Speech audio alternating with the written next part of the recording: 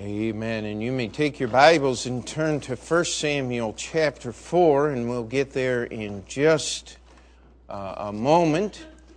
But the title of this morning's message is Misappropriated Faith. And what I want you to do is just keep your finger there in 1 Samuel chapter 4. And I want us to go to Hebrews chapter 11.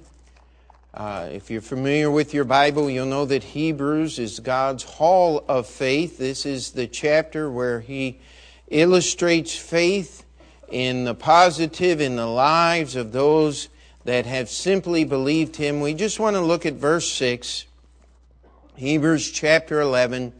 But without faith, it is impossible to please Him, speaking about God, for he that cometh to God must believe that He is, and that He is a rewarder of them that diligently seek Him. Now, the Bible is very, very clear.